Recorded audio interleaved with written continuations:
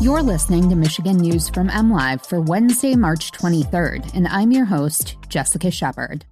Inflation is costing Michigan families almost $300 per month.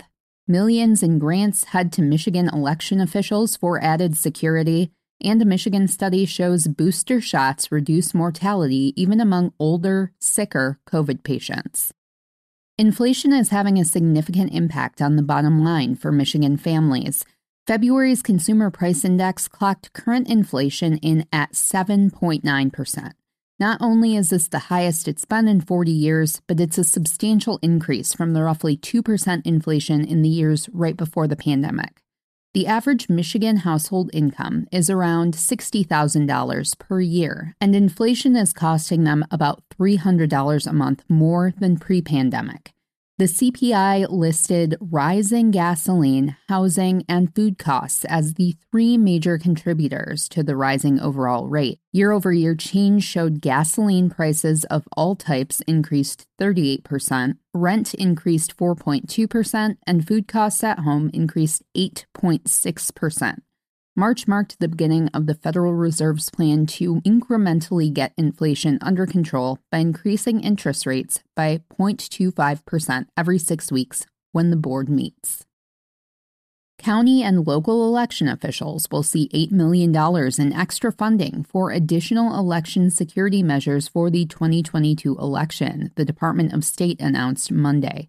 The Michigan Bureau of Elections is making available $8 million in federal grant funding in response to a letter sent by the Associations of Municipal and County Clerks asking lawmakers for additional funding, as well as to put politics aside to pass procedural changes that they say would benefit clerks.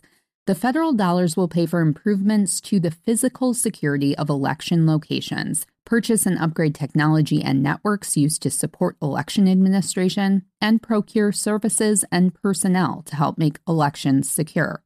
The grant program will reimburse specified expenses such as ballot containers, test ballot bags, safes, or lock boxes for the physical security of election locations. It will also reimburse funds used to upgrade technology and networks and to procure services and personnel.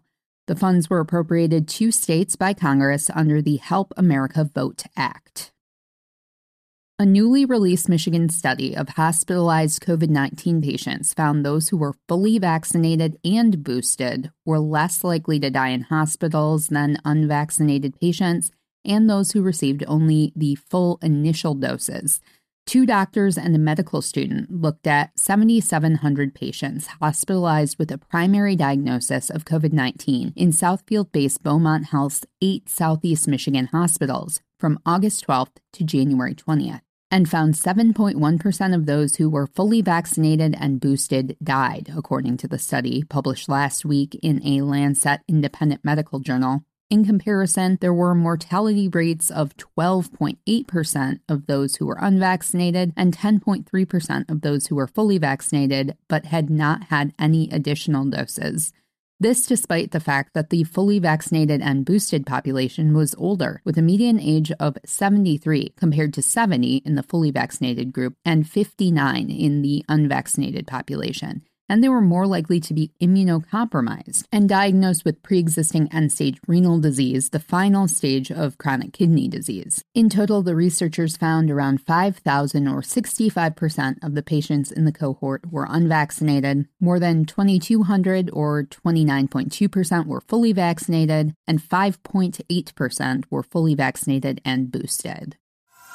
You can always find the latest Michigan news by visiting mlive.com and make sure to follow us on Facebook, Twitter, and Instagram. We'll be back here tomorrow with more Michigan news from MLive. Thanks for listening and have a great day.